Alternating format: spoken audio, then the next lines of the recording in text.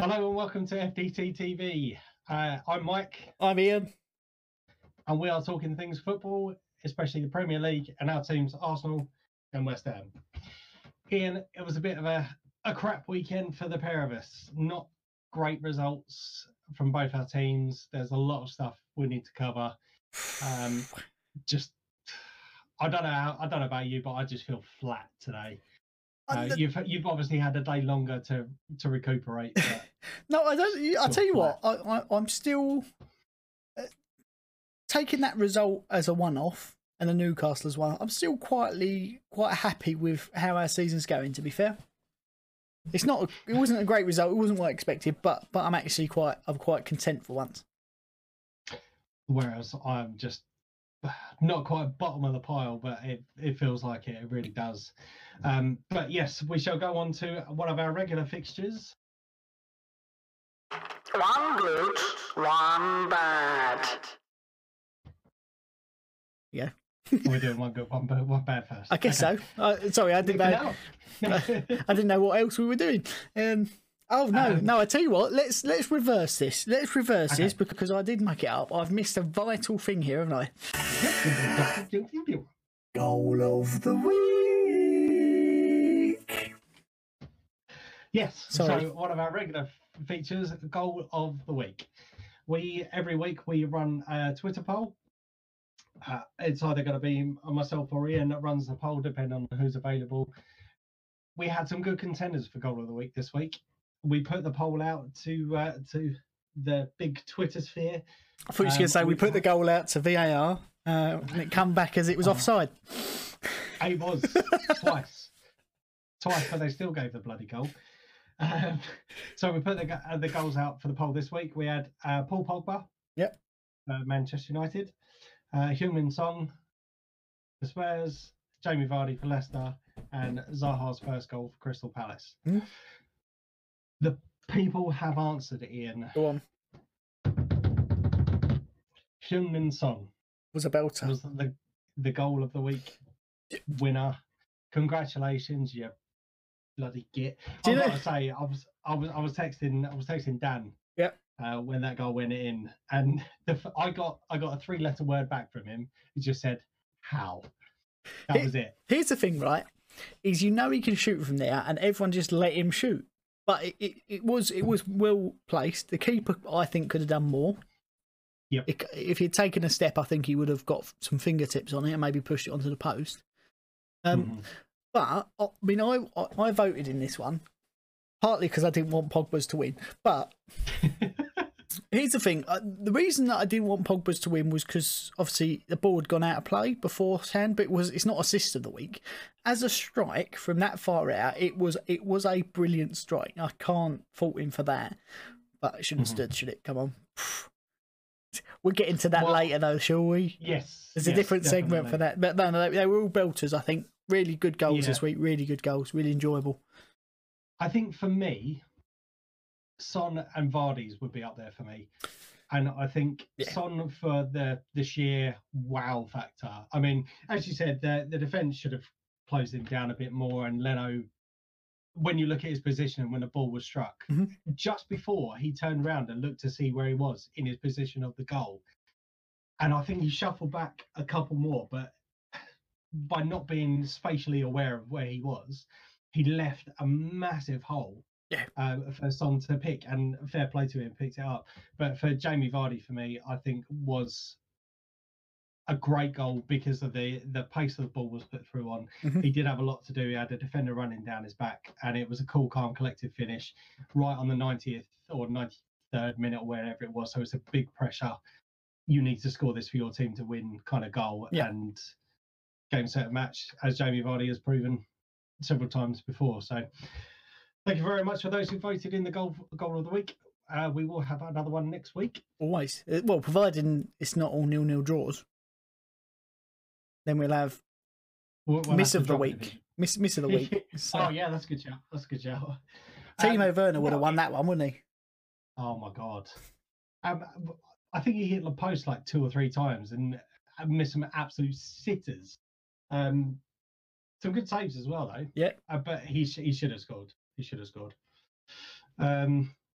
yes. So, Ian, we're coming on to another popular section that featured this on this podcast. Well, just forget you haven't heard the intro already, because right now We've got one good, one bad. So there's a list of things that I can do for our game, but your game was first.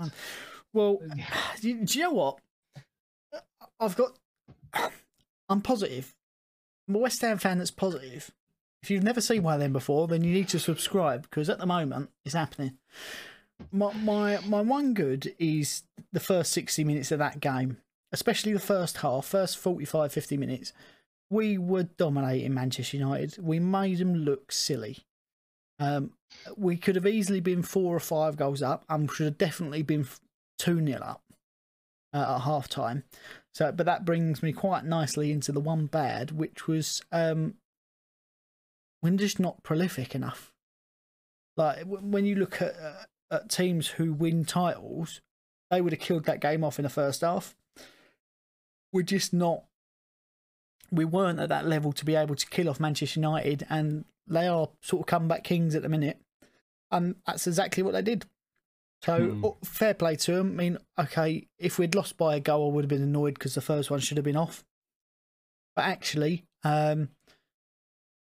we didn't kill the game off where we should have done. We hit the post a couple of times. Sebastian Haller, ooh, that's all I'm going to say about that. Like, how can you do? Was that weird little toe poke? Sort of. The toe poke was from Fornals that hit the post. That was close. I was annoyed that David De Gea wasn't playing, to be fair. Just like a quick recap now, because he doesn't make saves where Henderson made a number of good saves, kept him in it. But Sebastian Haller took the ball down really well, done the keeper, open goal, and fell over. Unchallenged. Like, how? There is no doubt in the ability he's got to strike a ball. He can hit a ball, and he can hit it hard really well, but there's more to being a professional footballer than being able to strike a ball, and he just hasn't got the rest. So he was our record signing. Did we get done? I think so. There's nothing new there. But say, that should have definitely been 2-0, but we could have been quite easily 4 or 5 up at half time. But we're just not prolific enough, which is a bad, I suppose. It's not good not being prolific, but it's just unlucky. On another day, fucking tell me, on another day, I think we would have put a couple away. Just the way it goes, we're still sitting pretty up the top end of the table, sitting quite close. If we had one, we would have gone third. Didn't work out, but it's the West Ham way. Oh, to be a West Ham fan, right this very second. Which leads very nicely onto the one good, one bad for the Arsenal versus Spurs game. London derby, or North London derby, against our bitter rivals. If you haven't already seen as well, we do weekly previews to the Premier League games, where we use some background knowledge of the head-to-head fixtures, previous results, starting lineups, and we've just started using the aid of FIFA 21.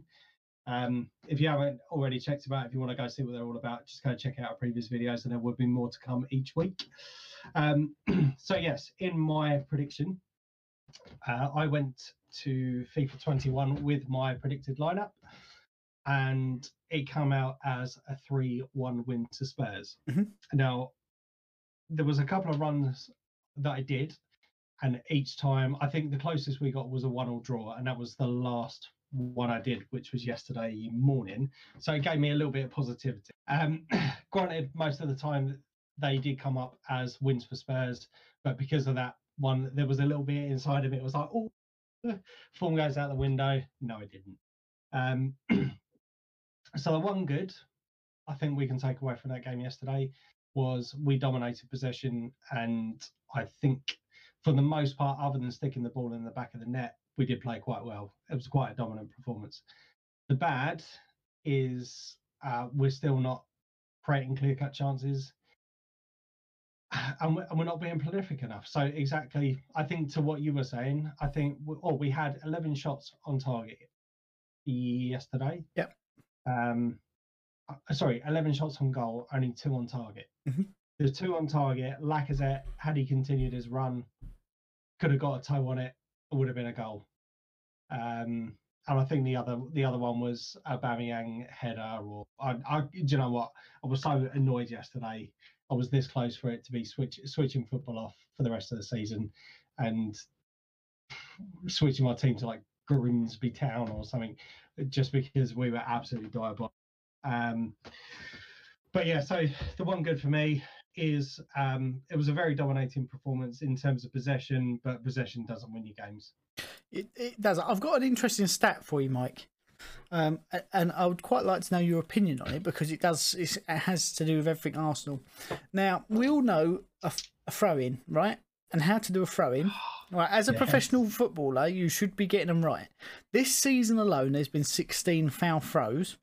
Hector Bellerin has been responsible for 5 of those. Yep. So, is it the case? I mean, he reminded me of playing FIFA, to be fair, because none of the through balls he put through went where they should have gone. He can't throw the ball without giving away a foul throw. Do you take him off a throw-in, or does someone need to sit him down and go, this is how you make a throw-in, mate? Keep both feet on the floor. Just stand still and do it. You don't have to run. We know you've got little arms. Don't have to throw it a million miles. Just throw it to our player and get back in the game. Personally, I'd say drop him for a couple of games. I did think that might be your thing. That's what I'd do if I was a manager. Yeah, I mean, it was good to see that the boss had obviously had enough. Or there was two reasons for him being substituted. One, that he was playing poorly and needed to come off, and needed to be told that because you've been playing quite a lot recently in the Premier League, it doesn't guarantee you a start. If you're playing shit, I'm taking you off. So that was theory number one. Theory number two is that obviously we were desperate for a goal, so we'll chuck on another striker into the mix. Yep. So I mean, it could have been a combination of both of those things, but personally, I think it was he's playing terribly. He needs to come off. He's not been great over the last few games. There's a few players that I want to call out for Arsenal, which have been pretty poor recently. Willian, Xhaka, Bellerin, and Aubameyang.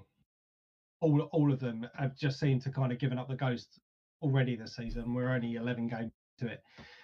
We've got some difficult fixtures potentially coming up in the next couple of weeks. So we've got Everton, Southampton coming up. We've got Burnley this weekend. We've got a cup game against Man City. We've got the Europa League, or the final Europa League game coming up this week, which we're already through at that, so it's kind of irrelevant. But my God, those players need an absolute rocket up the backside. Some people need to be dropped. For starters, Willian wouldn't make my team this week. Bellerin, as I said, wouldn't make my team. And you've got the choice. You've got Cedric Suarez, who got brought in in the summer as cover in the right back position. But we've also got Ainsley Maitland-Niles, who done really well in the Europa League as well, though, didn't he? I don't know what's happened. I don't know why he stopped playing. He's so hit and miss, and that's his problem. Is his consistency? When he plays brilliant, he is outstanding. When he's bad, he's bad. But I think give him a run of games over the next few weeks, because whatever system we're playing, it's not working. Do you know what the other player I would drop if I was Mikel Arteta would be Aubameyang. When Nketiah come on, passes that he was putting in were accurate, they were fast, and they were forward. So I like Lacazette playing that little bit of a deeper role. I think he did quite well, and at times he pushed up, so it was like a 4-4-2. Yep. But him and Nketiah, I would put on with Ainsley Maitland-Niles playing that wing back if you still want to play the three across the back. I don't know why he doesn't do it. I don't know whether they don't perform in training. I don't know whether it's a case of we play the big names all the time. Aubameyang, he has got the ability to change a game, but he's been awful. He's not even a tenth of the player that he was last year. No one knows what's happened with that or why that's happened, but maybe dropping him for a few games to go to say to him, look, just take some time out, gather yourself, and let's kick on. And if you get playing him against Burnley, I wouldn't. That's a difficult game, a real difficult game against some solid defenders. And I know they're not doing great at the moment, but they've now started to get some first team players back, and they're a hard team to beat. They will sit in and they will kick you and they will be on you all game. And for a striker that's lacking confidence, it is what he looks like to me. It's not the game to play him in. I completely agree. Do you know what my theory would be? Is to play him in the Europa League game. Yep. Play Aubameyang in the Europa League game this week, because we're coming up against Dundalk in Ireland, I think it is. Let him score 6. It's going to be, yeah, and that's it. Give him a bit of confidence. Stick him on. I know a fair play to the boys that have done the Europa League campaign so far, because you can only beat what's in front of you. But we've absolutely romped that. There's been a couple of times we've conceded a couple of silly goals, but we've gone 5 for 5 so far. Mm-hmm. We're already through to the next round. But Lacazette, in fact, Lacazette and Aubameyang, they need to start scoring in the Premier League. And I think the best way to do that is going to be to stick him against a lesser opposition. Yeah. And I think they'll appreciate it as well, because they'll be coming up against their first team. Do you know what I mean? It's not every day you get to play in Arsenal with Aubameyang and blah, blah, blah, blah, blah. I don't know. It's all kind of... It makes it a more competitive game, because they will up their game, especially the defence, thinking that actually this is my opportunity to maybe get scouted against someone. There's going to be eyes on this game somewhere. If I can man mark Aubameyang out of the game, that might be the difference between playing for Dundalk or playing in a top tier championship side, you know, something like that. But that would be my logic. It would be to get him scoring in the Europa League, just to get the confidence back, to know where the goal is. And then, as you said, potentially drop him for the game against Burnley. Stick with the likes of Nketiah or Lacazette up top, or both of them, where Lacazette plays a deeper role. Yeah. Give Ainsley or Reece Nelson the chance to play out on the left. On the right wing. Saka out on the left wing. On the right, the opposite wing. Because just whatever system is being played, Xhaka as well, drop him like a bad habit. Get Onana back in the team for me. Honest to God, Xhaka has been poor. I felt I've just rambled on about Arsenal too much. That was going to be later.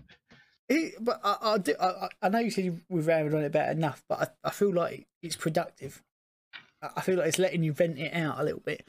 Now, Jose Mourinho was seen giggling on the touchline, but I think that was because he was 2-0 up when Ceballos absolutely powered a pass back to Leno, who just caught it, which is a pass back. It didn't get given as an indirect free kick. But I know you're supportive of Ceballos, and he likes a bit of shithousery, and can put in some key passes. But again, another player who, the end part of last season, I thought, I agree with you, was very, very good. But this year doesn't look up to the standard. No, and to be honest, I'm not, because him and Xhaka I think were a formidable partnership last year. Mm-hmm. They were absolutely brilliant. There was more of the creative midfielder pop about Dani Ceballos, and Xhaka was more comfortable allowing him to go. Xhaka was allowing Ceballos to go forward, and he would have the defence covered. But at the same time, Ceballos would also track back in order to help cover the defensive positions. I'm not sure if it's a lack of starting of games that's getting Ceballos all riled up, because we know there's been some issues with temper and stuff previously at the start of the season. We saw it. We've heard about the recent incident at the training ground a couple of weeks ago, and I think that boils down to frustration about not being able to display what he wants to do. Personally, I don't. He's definitely not hit the heights that he's hit previously yet, and I know whilst our league position doesn't bode well, I still think there's time enough for us to find the right lineup. We'll have a few more players back from long-term injuries that I think will create more, that will push the team on more. And we may start to see the best out of some players, but certainly Willian's been well off the ball from the player that we saw at Chelsea last year. He just seems stripped of any confidence whilst being on the pitch. I'm not sure why that is. Xhaka, as I said, it's just been poor the last few games, and it's weird because at the start of the season he was reasonably solid, but he started coming out with his stupid rugby tackles, his stupid tackles in general. Spurs were in a position yesterday, and this is the bit that frustrates me, is that they're 2-0 up. We are chasing a goal, and we are getting desperate for goals in open play because we've hit 1 or 2 in the last month, and that was 1 in the last month, and that was Gabriel against. Oh, who was he against? Villa? No, it might have been Wolves. Right. Whoever it was. Yeah. So he scored the header in open play. But and the last goal before that was Aubameyang's penalty against United. So we're scrambling around for a goal. The team is stripped of confidence. Spurs were playing a Mourinho masterclass yesterday in the fact that they sat back, catches on the counter attack. But anytime any player got tapped, that's it. They were going down like a sack of shit. And he still persists to do it. Yeah. Wise up. I tell you what, and a player who wouldn't normally get much praise from us, being a Spurs player, who was formerly from Southampton, but I think he's impressed me this season at Spurs, is Højbjerg. Yeah. Absolutely brilliant. He's got that little sort of, he knows all sort of the dark arts, as the ex-professionals call it, but he's solid passing, puts his passing in right, puts his tackles in right, doesn't do much wrong, knows how to push buttons of players, and gets around the pitch. And for me, he's one of those who's sort of an unsung hero, I think, because he does the bits that he does the dirty work and the groundwork, but none of the fancy stuff, none of the goals or the assists really come from him. But I thought he was brilliant. I agree. He was. He certainly ruffled some feathers yesterday. And fair play to him. Just a fair play to Spurs yesterday. It definitely showed the golfing quality between the two teams. They had recruited well during the last transfer window, or the summer transfer window. And I do have one more for you before we move on. Sorry, I feel like I've got a burp coming, but I can't quite get it out. Thomas Partey was seen being pushed by Arteta and shouted at to get back on the pitch and play ball. As he walked himself off, he was quite clearly injured. He limped back in with his run to try and get back into play for the Spurs goal. But he'd only started training on Friday, and he was already in the starting lineup. Do you think that was rushed back because the passes he did put in and some of the bits he did do were quality and there it was, and much above what was the level of Arsenal? He was a cut above that for sure. So what's your opinion on that? Was it too soon to return from injury, or do you think it was just a case of he maybe should have only played the first half, or I don't know? Well, he didn't even make it through the first half. He had to be off the half. But there's two sides to this, and I've heard or been listening to some interviews with the manager and various different podcasts and stuff that I've been listening to, and stuff on YouTube. And apparently, to one side, he was declaring him. So he started coming back. Or when even on my preview, I said that I think it was going to be too soon for him to come back, because there was talks about him not being able to be available for selection until January at the earliest. Yep. Which I thought would have been a realistic time frame. And then I heard from someone that he said he's going to be back in training, and there's a potential that he was going to be selected for this weekend. Now, when I heard that, I was kind of a little bit astounded that we're hearing one side of things, that he's the injury was more serious, he's going to be out until January, and then he's back in full squad training or full team training, and he's going to be available for selection. with him just coming back, and I appreciate the nature of the derby games, but I personally wouldn't have started it. I personally wouldn't have started it with him full stop. He, for me, would have been a second half substitution. So I would have started with Xhaka and Ceballos. I would have started with that. Yeah. Because that builds then that little bit of consistency that we have seen over the last few weeks. Mm-hmm. And then give, depending on how we were going, give Thomas Partey the 25, 30 minutes in the second half so he doesn't potentially aggravate his injury. But no, I think the occasion got to the better of the manager. However, from reports that we've heard, he declared himself fit. He wanted to play in that game. And yeah, it's obviously not good because it's the same area injury. And do you know what? And I was thinking about this all weekend. Is Thomas Partey, it seems to be the cut above in terms of midfielder. He's what you thought Granit Xhaka was going to be when he first arrived, but he's not quite turned out to have that sort of quality. He's a solid player. He can put in a big tackle, but he's not got that killer instinct. Is how I'd probably describe it. The Thomas Partey, from the few games I've seen him play in the Premier League, he can pick out a pass. He can hit a ball, can't he? Bloody hell!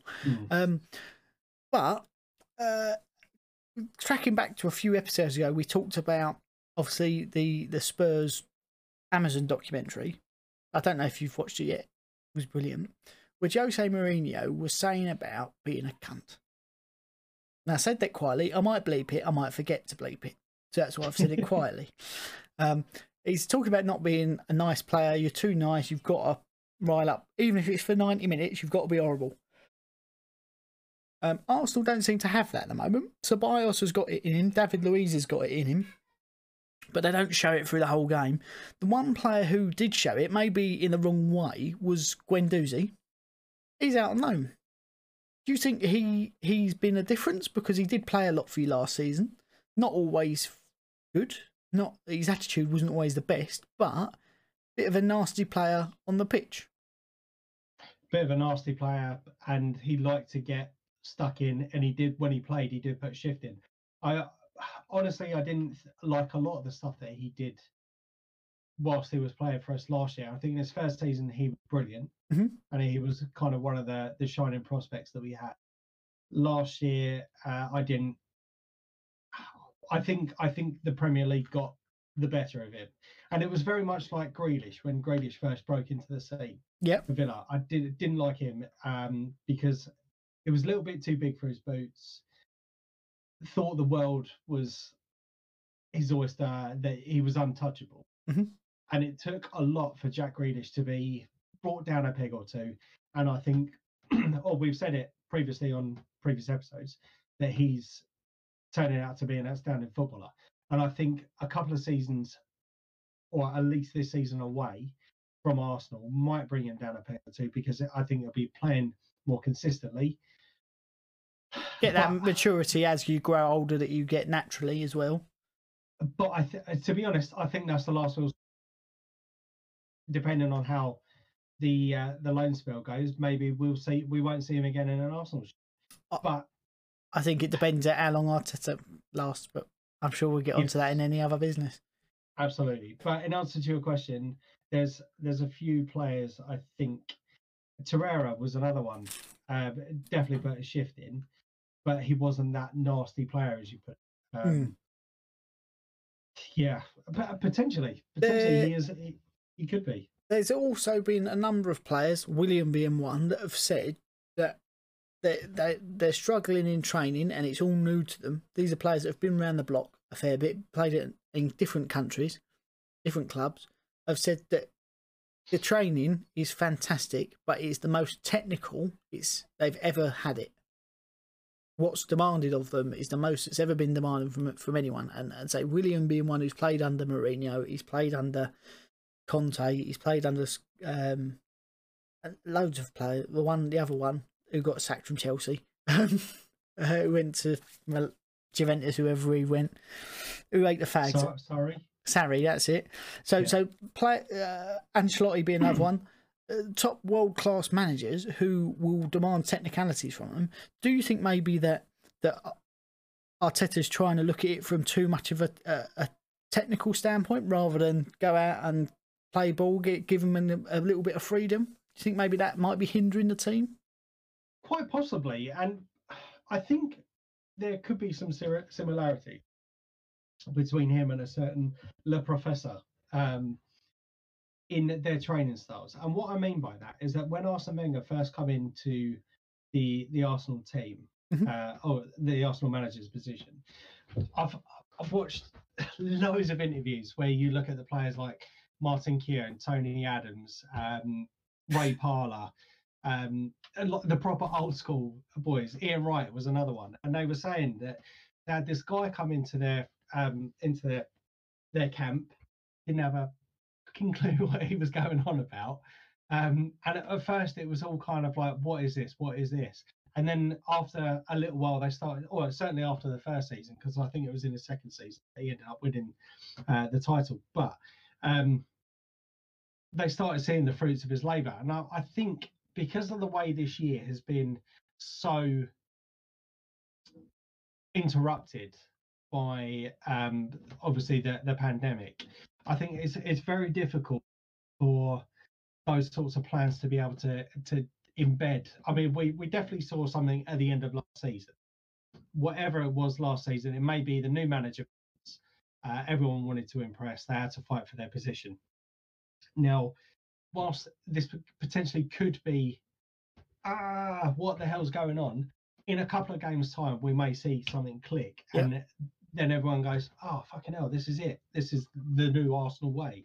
I'm hoping that is the case. I don't know whether it will be the case, but I'm fingers crossed. It may be. Is it just a simple case of you can't teach an old dog new tricks? Maybe I don't know. It may be a case of just the run of games that have been on, that the confidence is low, and it will take just one or two results to be strung together, and all of a sudden you're high flying again. And Man City looked horrendous to start the season. They've put one or two results together and actually look back to their old ways, don't they? It's could be as simple as just a little bit of confidence needed, maybe a little bit of light at the end of the tunnel. Possibly. The trouble is, right, here's the thing, as we say, it could be as simple as stringing two games together. People go, oh, that's an easy game, or we should win some points there. There are no easy games in the Premier League. And especially being Arsenal playing not particularly well, you're still a big name, and you're still a scalp to take, so everyone will be up in their game for those fixtures, as they do against all the big six. So what was a hard game becomes harder. So stringing a couple of results together when you're low on confidence is extremely hard. And I feel for Arteta, because he comes across as a really nice bloke. As a coach at Man City, he looked like he knew what he was doing from that documentary and seeing him on the sidelines, for his interactions with the players, some of his interviews that he's done. And same at Arsenal with his interviews that he's done are brilliant. And there's nothing you can... I don't think you can dislike him. No. If you do, it's very hard to. But at the end of the day, it's a results-driven business. So I want to see him succeed at Arsenal. I really do. A bit like Frank Lampard is succeeding at Chelsea at the moment. That may all change if it all falls apart in January. They get a few big injuries. He's got to change something, and I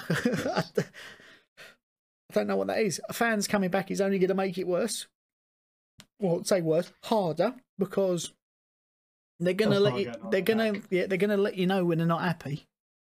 And I think, and I said this a couple of weeks ago. I think even before the announcement that the fans will be going back into the stadiums, is that maybe it's just got to a point now where the players are finding it so difficult to G themselves up for a game. And I know it's not an excuse. In fact, if it is their excuse, it's a fucking piss poor excuse. Because other teams are managing to pick themselves up and rise to an occasion, whether it be to no fans, to 2,000 fans, or wherever it is. There are teams that have been able to do that. But we don't know how it's affecting the players. Obviously, we can only speculate. feel a little bit sorry for them. It must be so hard doing their job, earning their thousands of pounds a week, but it may be really, really difficult for the players to cheer themselves up for an occasion. And I think when you've got fans coming back into the stadiums, granted, when it's your opposition's fans, it does make it possibly a little bit harder. They're cheering for the opposition. So we may start seeing some positive results back at home again. And I hope that this game against Burnley at the weekend, we are playing.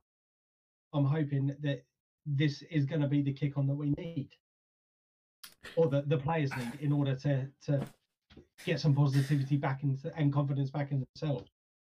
Yeah. I mean, see, I sit on the fence because obviously a lot of you guys are Arsenal fans. It has become almost a second team for me, because when we go to the pub, it's West Ham might be on, but Arsenal's usually on the telly, and we go and watch the Arsenal FA Cup finals, you know. So it has become a little bit of a second team for me. I mean, if I'm honest, I'm loving it a little bit that you're struggling, and that actually you feel my pain. Really, we've almost switched positions, haven't we, as to seasons and what goes on. But as a football fan, it is one of the big ones that you like. Actually, as a kid growing up, you remember Arsenal playing this fancy football, and I mean that. I remember Arsene Wenger when he was in his prime, so to speak, and Arsenal were one of the big boys. You know, and if you beat them, then you've done something that doesn't happen very often. And it just feels like when you come and get up against Arsenal, you're like, oh, this is 3 points ready for the taking here. This is primed, and you look forward to the match day rather than going, oh, if we get a point, we'll be lucky if we get a point. And that fear has gone certainly from fans, and I think that transposes to players, whether there's fans in or not. I would like to see you back up at the Heights, challenging for fourth spot, as you claimed it as your own for so many years. But at the same time, I love it. So I don't know, as a neutral, do people like it? Do they hate it? Maybe that's a poll we should run. Yeah. Are you loving Arsenal's decline? Manchester United. I'll let you run that one. Well, Manchester United fell, didn't they? When you look at that, when Ferguson left, and they're still not at the levels they should be. They're getting there slowly. They are getting there slowly, but they're still indifferent in results. It could be a long old journey for Arsenal if they can't correct it now, because you don't want if you do the unspeakable and drop down to the Championship, which the way you're going and the way you're playing is looking more and more likely you're going to be in a relegation scrap.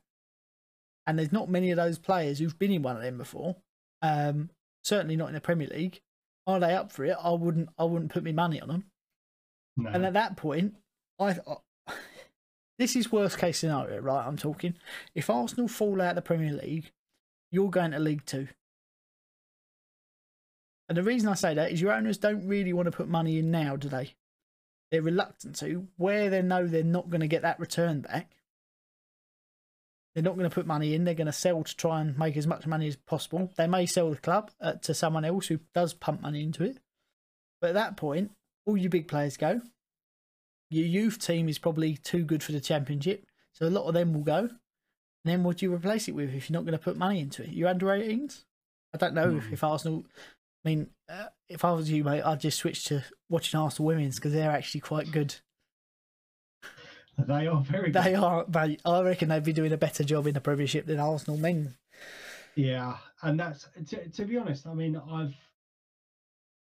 I kind of hit a brick wall yesterday in terms of how I'm feeling about the whole Mikel Arteta position and where the team go from here. I feel like we're encroaching on our top. We were due to go on to later, but I reckon just go for it, mate. Yeah, go for it. Right, so from stuff I was watching yesterday, I as soon as the game finished, I didn't want to watch any interviews. I just wanted to kind of think about the game as little as possible. but towards the end of yesterday evening, all I wanted was watch the manager's interview, ex players into thoughts about the game, reading about what they were saying, listening to other podcasts, listening to what they were saying. Now, I think the general consensus about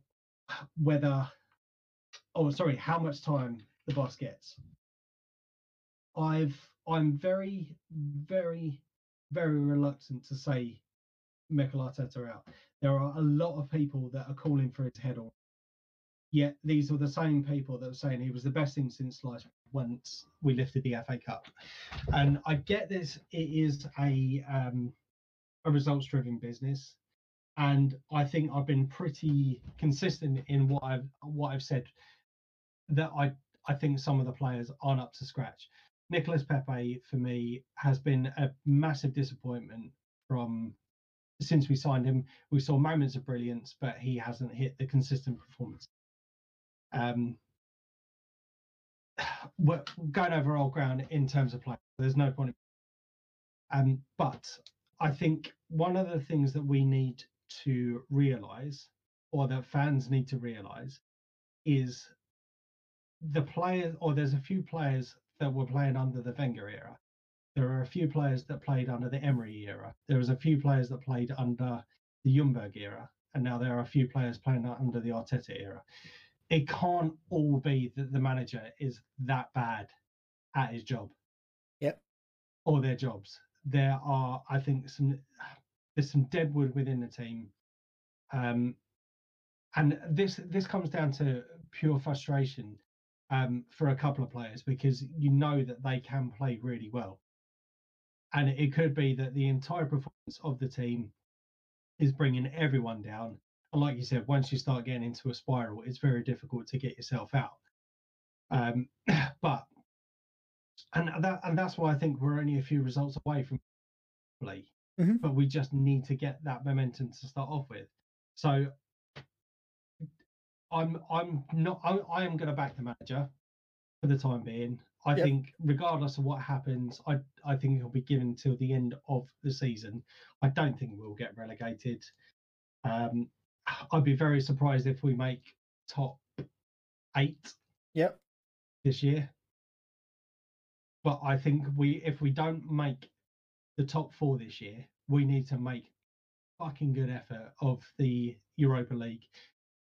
Yeah. I'd say if we sit outside the Champions League places, we need to be winning that Europa League. Which could be harder said than done this year, because you look at some of the teams who are struggling, Real Madrid's, Barcelona's. You could have a horrendous Europa League run. I mean, what? Yep. As an Arsenal fan, realistically, I mean, I know and you get them at every club. Doesn't matter whether you're Sheffield United, whether you're Manchester City. Every club, every year, you get the odd fan who goes, realistically, we need to be winning the league this year. We had a good season last year. We need to win the league. As a realistic expectation, as an Arsenal fan, where did you see your Arsenal? What was your target for the season? My target was to get back into the top 4 and possibly a cup. Okay. Whether it be a League Cup, FA Cup again, or the Europa League. I think Europa League would be a nice to do. Mm-hmm. I think we need to, because let's be honest, unless we go undefeated now for the rest of the season, I think it's very unlikely that we're going to finish top 4. Yep. The League Cup is a competition I don't think I've ever seen us win. Mm-hmm. It's a competition I know we have won, but I don't remember us winning that trophy in my lifetime. Yep. Or I was too young to remember us winning it. The FA Cup was, I thought, our best chance of silverware last year, and as it stands at the moment, I think it's going to be our best chance of silverware again this year. We don't. We've got Newcastle in the next round of the FA Cup. I think potentially that could be a game that we will win comfortably. Touch wood. But we've got Manchester City in the next round of the League Cup. I don't fancy our chances on our current form. Mm-hmm. But the FA Cup, you never know. We might hit a turning point towards the end of this year, the beginning of next year, and the FA Cup kicks on again. But definitely top 4 was minimum for me. Okay, that makes sense. The way I looked at it for Arsenal was the top 4 now. I mean, we had what was known as the Big Six, didn't we, before? Your Liverpool, Manchester United, Arsenal, Chelsea, City, Tottenham. That was your Big Six. I think you're now more looking at your Big 8. Possibly your Big 9. We've added on to that Leicester, Wolves, who have been consistent year on year now and getting better and better. I think Everton have thrown their name in the hat this year with some of the signings they've made. They've backed Ancelotti to the hilt. They started off really strongly. Since it's now got colder, some of those players who are used to playing in those nice warm climates are struggling and have admitted they're struggling. Your likes of your James Rodriguez, who he's a baller, but when it gets to 2 degrees and you're playing on a Monday night in Burnley, it's a lot harder than playing against Barcelona in the nice humid climate. Yeah. Because say today, I went outside and was already shaking from the inside out. It's that cold out. So playing in just a shirt, I don't envy them. Well, I do a little bit, but you know what I mean. Yeah. But so you're in the Europa League, so you want to be getting to the final of that, really, don't you? As the clubs where you look at it, you go, okay, yes, there are always some good clubs in it, but semi-finals realistically as a minimum, and anything better than that is a bonus. I think FA Cup, you're right, is a good chance to get some silverware. If you get some favourable draws as well, the early stages are easier, especially if you draw them at home. If you draw them away, a bit more difficult with some of the pitches you come across. Same with the League Cup. It's definitely winnable because a lot of the big teams don't take it seriously unless they're drawn against a big team. So again, you're looking at semi-finals, finals of that, I would say. But in the league, because it's so competitive, I would have said Europa League, with some of the players you got out, you got in some new players, so a little bit of bedding in time, say, no crowds in. So, I mean, West Ham are thriving on no crowd. I think that's given us a little bit of confidence as a club, because one bad result and the West Ham fans are on you. One good result, they're behind you. But it's interchangeable. Where they've not had that, they've been able to build a bit more of a bond and a bit more of confidence. So I think as the crowds slowly get introduced, we're already playing better, so the fans are going to get behind them. It's only going to lead to better things. But with Arsenal, it's not happened, has it?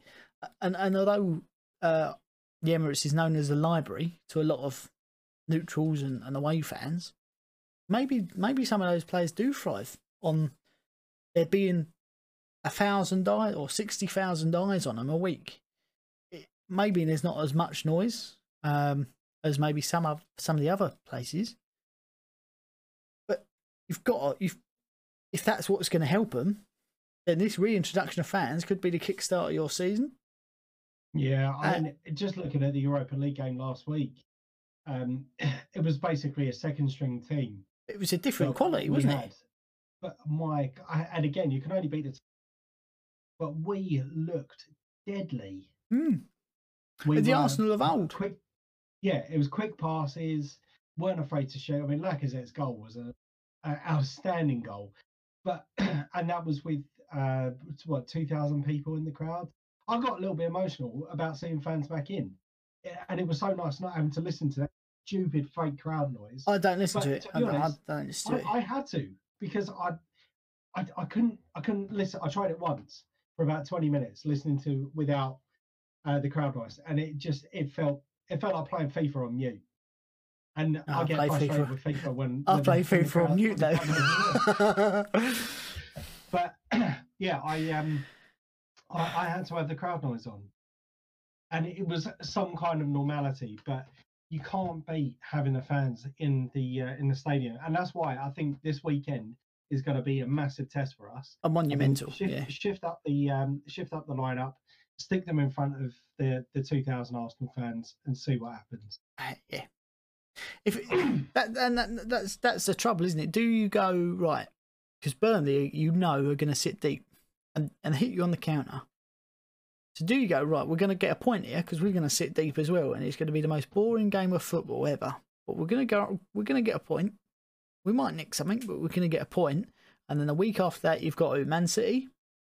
Was it? Yes, I think that's so. At that point, do you go right? Let's try and be technical with it, or do you go right? Let's sit deep and go on the counter. Let's get another point. And then the week after that, right? Let's go on the counter again. Let's get 3 points this week, and then you've got to put a stop to the rot, haven't you? Yeah. So our next few fixtures. So we've got Burnley this week, Southampton on the Wednesday. So hard game. This is going to be a busy week for us. So Burnley, Southampton, Everton on the Saturday after, and then just before Christmas we've got Manchester City. On Boxing Day we've got Chelsea, and then Brighton at the end of December. We've got a fucking horrible run of fixtures. That's what I said. That is Brighton. Usually you'd go, oh, Brighton, we'll get some points out of that. Southampton will get some points out of that. Burnley, we might get a point out of that. All of those teams are.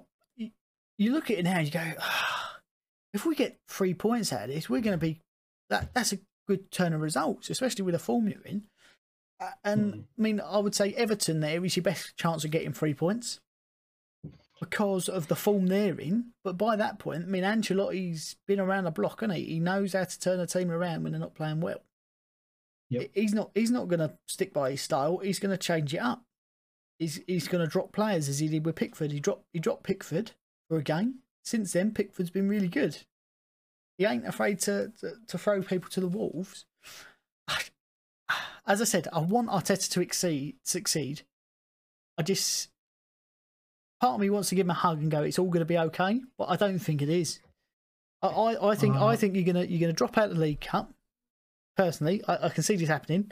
You're gonna drop out the League Cup to a reasonable team. Whoever you say is that City you've got in the next round, you're gonna drop out to City, which you'd go okay.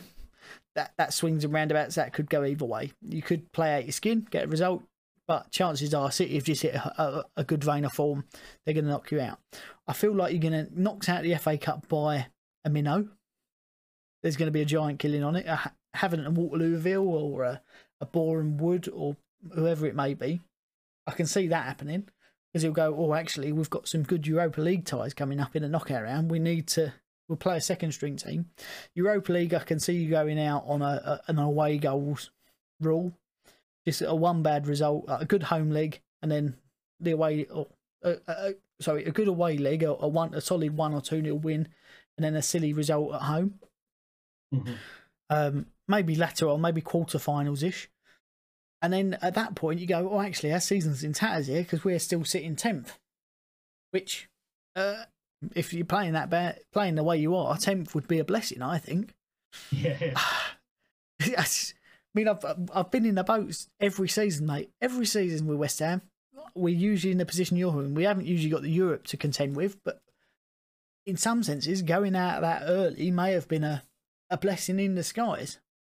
I think if you'd gone out in the group stage, he would have lost his job already because you performing badly in the thing. I think he's one saving grace is you are romping the Europa League in a minute. But if you go out in the next round, that could be a blessing because actually, let's focus on the league and the FA Cup. Don't worry about anything else. Let's just hammer on with that. You've been linked with Christian Eriksen. Yes. Who, for me, creative, ticks a box. Can change a game, ticks a box. Will he grind it to the bone to make sure you get the result? Does not tick the box for me. He's one of those who's fantastic to have, but when it comes to needing a nitty gritty result and grinding out some wins, he's not the man I'd want to be turning to go, oh, let's get this win. See, that's another thing. How old is he? Is he 28? 28, I want to say. I may be wrong. I'll Google it. I I'm not just saying this because of the Spurs connection, because I mean, technically that doesn't really bother me because Campbell. I think it's going to be really difficult because he's another player coming towards the end of his career. I wouldn't say he was at the end of his career, with the likes of Willian and Aubameyang, both 31, 32 respectively. So if he is in the latter stages of his 20s, I mean, he's 28. He's got a peg on him, but we have seen it firsthand in certain occasions that he doesn't. Is he going to be another Mesut Ozil? Well, let's put it this way: last year he went to Inter Milan, didn't he? On a relatively cheap deal, he got 1 goal and 2 assists in a very, very strong Inter Milan squad last half of the season in 17 games. He didn't score in the Champions League at the 3 appearances he made this season. Europa League last year, at 6 games, he got 2 goals. And in the Coppa Italia, he got 1 goal. This year, he's played 7 games. He's not got a single goal or assist. And that's arguably the strongest Inter Milan side that there's been in years. And he can't make it work in the Italian league. I think, yeah. That sounds about right. Let's sign him. I mean, the frustrating thing for me is that the whole Willian saga. There were highs and lows of his Chelsea career. A lot of highs, but we saw towards the latter stages of his career, he was getting left out of the team for quite substantial periods. And then he'd come back into the team, start making a difference. I think last year he got something stupid, like 11 assists and 8 goals, or the other way around, there or thereabouts. And there was part of me, even on his first appearance for Arsenal at the game against Fulham, we can look at that now and say that it was the opposition. It wasn't. In fact, no, I'm going to say it. We turned up for that game, and every Arsenal fan would have got behind him and said, "Wow, what a league we're going to have this year. What a campaign we're going to have this year." And it's literally since that day that everything's kind of gone downhill. We struggled against you guys, but we ground out the. I'm trying to think who the other wins were against. Fulham. That was the first one. You mentioned that already. Yeah. Wasn't Villa. Definitely wasn't. I don't know. Here's the thing with that though, right? Like as Chelsea, he wanted a 3-year deal, didn't he? And they said, no, we'll give you 1. So for them to say that, there's obviously something, they've worked with him for years. They know what he's about. They know he's either on the wane or he's looking to retire. He's looking for 1 last contract. No, we'll give you a 1 deal. No, all 3. If you don't give me 3, I'm not signing. So they compromised, didn't they? They said, we'll give you a 2. And he said, no, I don't want it. I don't want a 2, I want a 3. You've come in and gone, actually, there's something about him. He's a match winner. I think maybe 3-4 years past his prime. People want, he's a 3-year deal. Has he come to Arsenal to retire? Because he's got the contract. He ain't shit. Yeah. I can't speak. I don't know him personally. I don't know his face. I can't imagine he's short of a few bob, is he? And actually, he's got guaranteed income for the next 3 years on good money. Yep. Thank you very much. I ain't leaving unless you pay my contract. I ain't got to put in an effort. Yes, I want to play football, but I ain't going to put in the same effort I did when I was 25 and run my legs off. Much like Gareth Bale said when he come back to Tottenham. I ain't the same player as I was 6 years ago, 7 years ago. I can't make those runs anymore. I play differently. I don't put in that effort. I can't do it. My body's changed. Is Willian the same? Have you got a fantastic player? Slightly too late. Quite possibly. And the frustrating thing is, even him being a Chelsea player, I was a big admirer.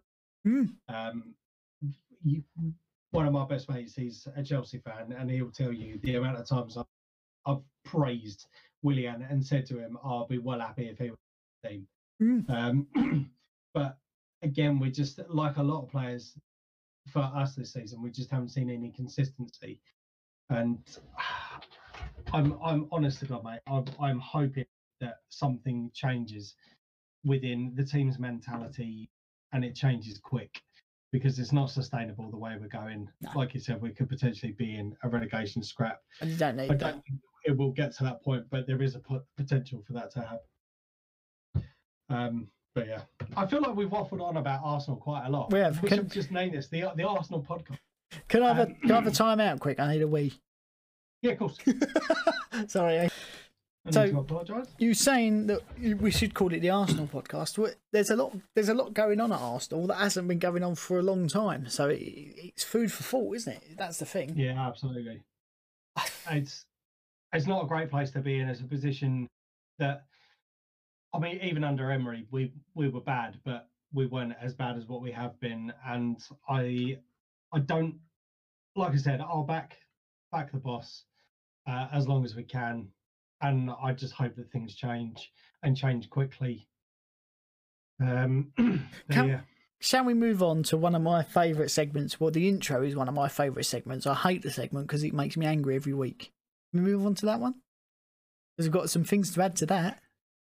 I think I've got a good one for you. Go I on. might have to sit back so it doesn't blow out your speakers or your headphones. I'm ready to take it in. Go on, hit me with it. Bah! Bloody hell! Bloody Harry Potter! Every time it gets me. Doesn't get old. I feel like Cartman when I. It's brilliant. So VAR, we've not seen it applied consistently. Mhm. Oh, excuse me. This season, we've not seen it applied fairly. Mhm. And against Manchester United, West Ham didn't see it applied at all. They went, "Oh, actually, we didn't think about this one. I'm sure it'll be fine." Where actually, when you look at the people who go, "Let's draw this line on here," that ball was about 55 metres out of play. People say about how far the crowd's back. If it was at Upton Park, that would have flown over the crowd. That would have been in row F. Just because it's an oval that there's space for it to go. Unbelievable strike. Don't get me wrong. Unbelievable finish from Pogba to finish that as he did. But that was the turning point in the game. That was the catalyst. But once again, VAR has failed to do what it's been brought in to do. Sorry, I started giggling to myself there because I've just got go. What's your issue? I just read it as part of the podcast. Maybe we might have to pre-record that. I'll keep that one. I'll keep that one in, and then we'll just use that from now on. But it was unbelievable. I think it goes for as much to say that even the people who were commentating on the game, and then they see the replay, they were like, "Has that gone out? Has that not gone?" When you could quite clearly see it. The fact that David Moyes is the only person watching the ball, right? And he watches it, and he looks up at it like that, and he looks behind him, and then he claps him to like, "Let's go again." The fact that that's the reaction of the manager, surely they should look at it and go, "Hang on, let's look at where he's looking," because he ain't going to be tracking a bloody seagull, is he? Let's be serious about this. There's not going to be a ball and then there's a seagull 6 foot to the right. Look at that. That's not going to happen. So no, it's obviously an oversight on the part of VAR. They've not thought about that being a problem. Mm-hmm. Are they going to change it? Probably not. Would the result have been different? Who knows? Manchester United were awful up until that point, so possibly. I mean, the game, they did change their tempo when Rashford and Fernandes come on. I will give them that. The fact they scored 3 gave me a little bit more confidence. Actually, we were going to lose that game anyway. If it was 2-1, could we have scored a late goal? Would there have been a bit more of a fight in it? Maybe. Mm. But once again, it's just VAR being dog shit, isn't it? Mm. Let's be serious about it. Let's be frank about it. At what point are they gonna make it right? Are they gonna say, right, you in the VAR room, you ain't got a job tomorrow because you were shit. We're paying you an absolute fortune here, and you can't get simple decisions right. Look. See, one of the biggest issues that I've got is that it's referees or officials, sorry, shall we say, that have got the responsibility of calling the decisions. Now, like it or not, I think when you've got that sort of profession, for possibly the younger, more inexperienced referee, if they're then being put in charge of a game where you have the likes of Mike Dean, your Andre Mariners, the more experienced referees, for them to potentially turn around and say, yeah, I'm not being funny, you might want to have a look at this decision. It's gonna, they may feel intimidated by the fact of being pulled out in front of national audiences. What, that you've got that wrong? International audiences. Yeah, and it could potentially be quite embarrassing and damage the reputation of the referee.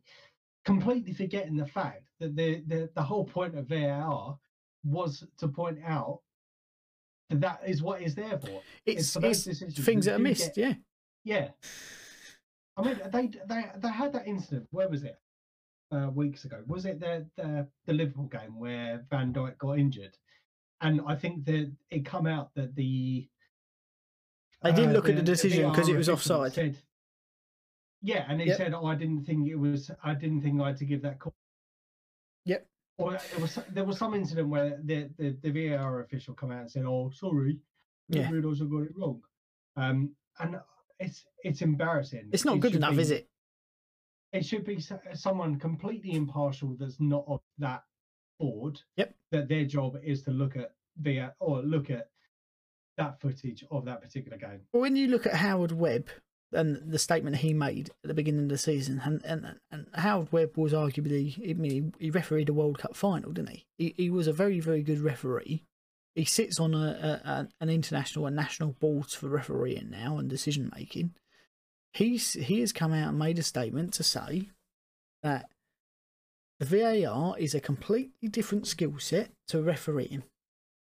And I probably don't get him wrong. Like, Football Manager and FIFA are two football games. They're all about winning football games.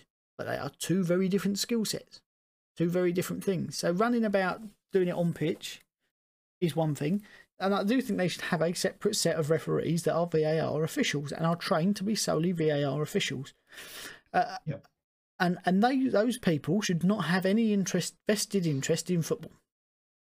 And what I mean about that is, if you show your nan who doesn't give a toss about anything because she's old, and say to her, "Is this offside?" and she goes, "Yep," or "Nope," then what's offside? Well, she might say what's offside. In fairness, that she probably still get a more accurate decision than the VAR officials at the minute. But you show her a foul and go, "Is that a warning, or should he not be on the pitch anymore?" And she'll be able to say, "I didn't see anything wrong with that," or "Oh, he should be told off a little bit," or "He shouldn't be playing this game anymore." There's your three decisions. Here's the other thing. In Australia, you can hear every word that the referee says, and you can hear what the VAR is saying to them. And there's that very good clip of the bloke saying, "Can you check that for me?" "Yeah, okay." "Am I back on TV?" "Yeah," because they've got a live feed of it. "And right, I'm going over to the thing. Can you show me this, that, and the other?" "Yeah, here it is. Do you want it for another angle?" "No, that's fine for me." "Am I back on the TV?" "Okay, that's a red card for you because of this." And you can hear it all. The Premier League seem to be very reluctant to share that. And for what reason? I don't know. I can only say, and this is pure speculation, precursor to that with that, is there some sort of fixing going on? Because why else wouldn't you want people to hear it? Yep, that's fine. Hear everything we said. It's an alternative commentary. You have to select to hear it because that's that. You don't have your normal commentary. You just hear what the referee says. But also, the amount of players that swear on the pitch, we know that from not having crowd noise in. They should be being booked by the laws of the game. It is dissent on the football pitch, and it is a bookable offence. They don't book them for it because it causes too much aggro for sponsors, for other people. But I would quite happily get rid of commentary to hear what the ref's saying and hear what the VAR is saying. And I don't see what their problem is with it, apart from something isn't right. They should be transparent with it. Unless you just get to where you are with. I mean, even cricket's the same. I'm not a massive fan of cricket, but it only gets to the point where you get up to where someone steps in for a review. It's the same with American football. If they want to review a decision, that's the point that it comes in with the officials. And I mean, granted, in some sports you don't hear everything, but you certainly get to the point where it's like, okay, I want to have a look at this. I want to. Even just hearing that much, I would like to hear. I granted, listening to what goes on during the rest of the 90 minutes, I wouldn't be bothered if I heard it or not. But I certainly would like to hear to the point where they go, oh, this is being reviewed, this is what's being discussed, job done. Yeah, I completely agree. There needs to be some sort of thing, and I do think it's bullshit that we don't hear what is being discussed. For the purposes of listening to people swearing, as you said, you could go back through the entire lockdown period where we have been playing games, and you can listen to it without the crowd noise. You can hear the manager swearing, you can hear the players swearing. It doesn't make a bit of difference. If old Karen wants to be offended because someone swore on a football pitch, don't listen to it. Yep. But there are two phases of that. Don't like it, don't watch it. That's fine. No one's forcing you to watch it. But also, they should follow the rules of the game. I think if they did start booking players for it, it would quite quickly leave the game, because actually, I've got a red card in the third minute because I've sworn at him. The ref's given me a yellow, so I've sworn that the ref would give me a yellow, and actually now I'm off. I think you'd quite quickly change the language of the game. But I still don't see why they won't. We're going to have the same point. For what reason will they not share it? Yeah. It's not a case that they can't share it. Of course they can. You can share commentary. You can hear pitch-side cameras and monitors, and I would be very interested to know if when teams and stuff, they get their footage back from being able to review the games, the good points, the bad points, and all that sort of stuff. I would be interested to know if there is kind of like a transcript or the audio to hear what the referees are discussing. Because I think even if that was, I'd imagine so. I think that should be the case. When you think about it, when you look at American football, have done it. I know a number of goalkeepers have done it, where they mic themselves up, so you can hear everything going on in the game. You can hear what they're saying and what they're talking about, and good, bad, and indifferent. There's no reason why you can't mic up. Hang on 2 seconds. Right, where was we? Someone needed the week. There's no reason why they can't mic up captains. Microphones are very, very little now, and you can get them quite easily and whatnot. There's no reason you can't mic up your captain, because realistically, he should be involved with every interaction with the referee that involves your team, whether it's with another player and he's telling him off, whether he's saying to you, yeah, that was a foul, so we'll give you a free kick from here, or whatever it might be. So then the captains can capture that audio. The referee has got to do nothing different, because I would imagine the captains want to know what's going on the pitch, and why that decision's been made. You can see him talking to the refs. I mean, you look at the referee for the Arsenal Spurs game, was chatting to lots of players and having little remarks and little sort of jokey, jovial bits with each player. A few fist bumps going on. But say they're personable with the players. The fact that some of the decisions go for the players and they like it, some go against, they don't like it. That's part and parcel of the game. They should just. It's a microphone. Referee's already wearing a microphone. That's being transmitted through a place to be transmitted to over there. Just put a recording on it. Thank you very much. Job done. Even after the game, let's look at these decisions. Release it as a highlights package of VAR highlights from Arsenal Tottenham, with all the commentary from the officials.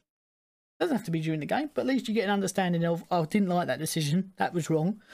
What were they discussing? I'm sure they would get millions of hits on YouTube. Sorry, pardon me. And I just don't understand why they don't do it, and it frustrates me. It angers me every week.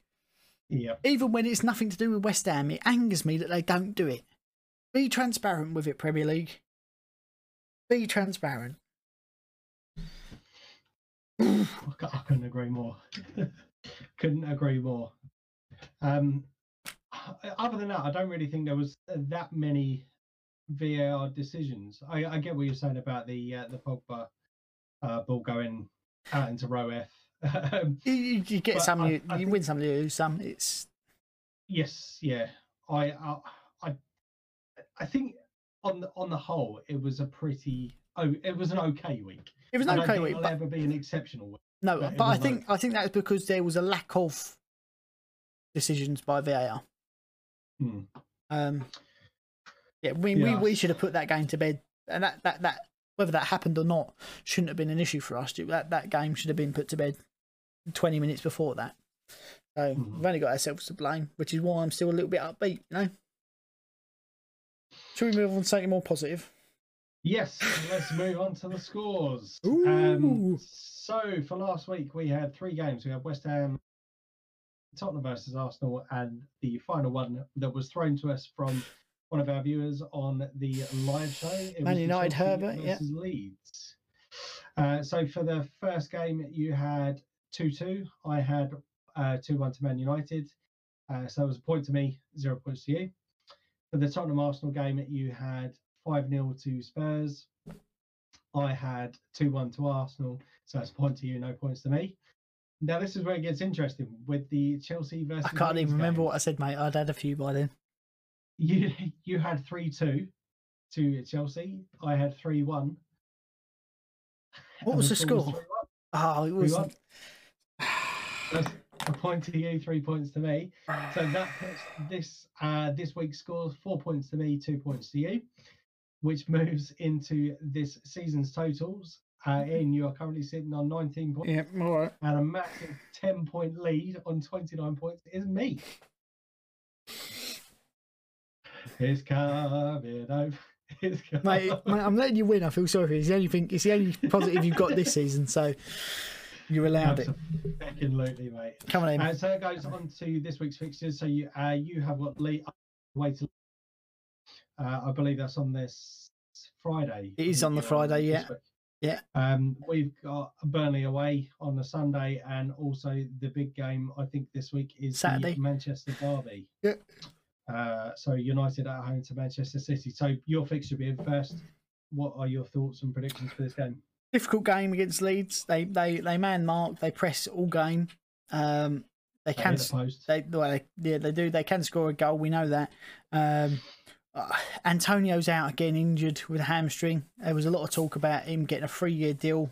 We can go on to that in a bit, but for me, touch and go.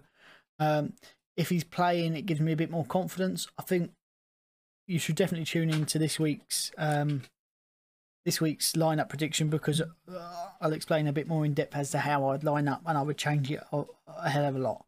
But for me, I'm going to go for a 2-2 draw again. Both teams have got goals in them. Both teams can be a bit fragile at the back, as we've seen going into games. I feel like it's going to be a good one. It's going to be a lively affair. Yes, I completely agree.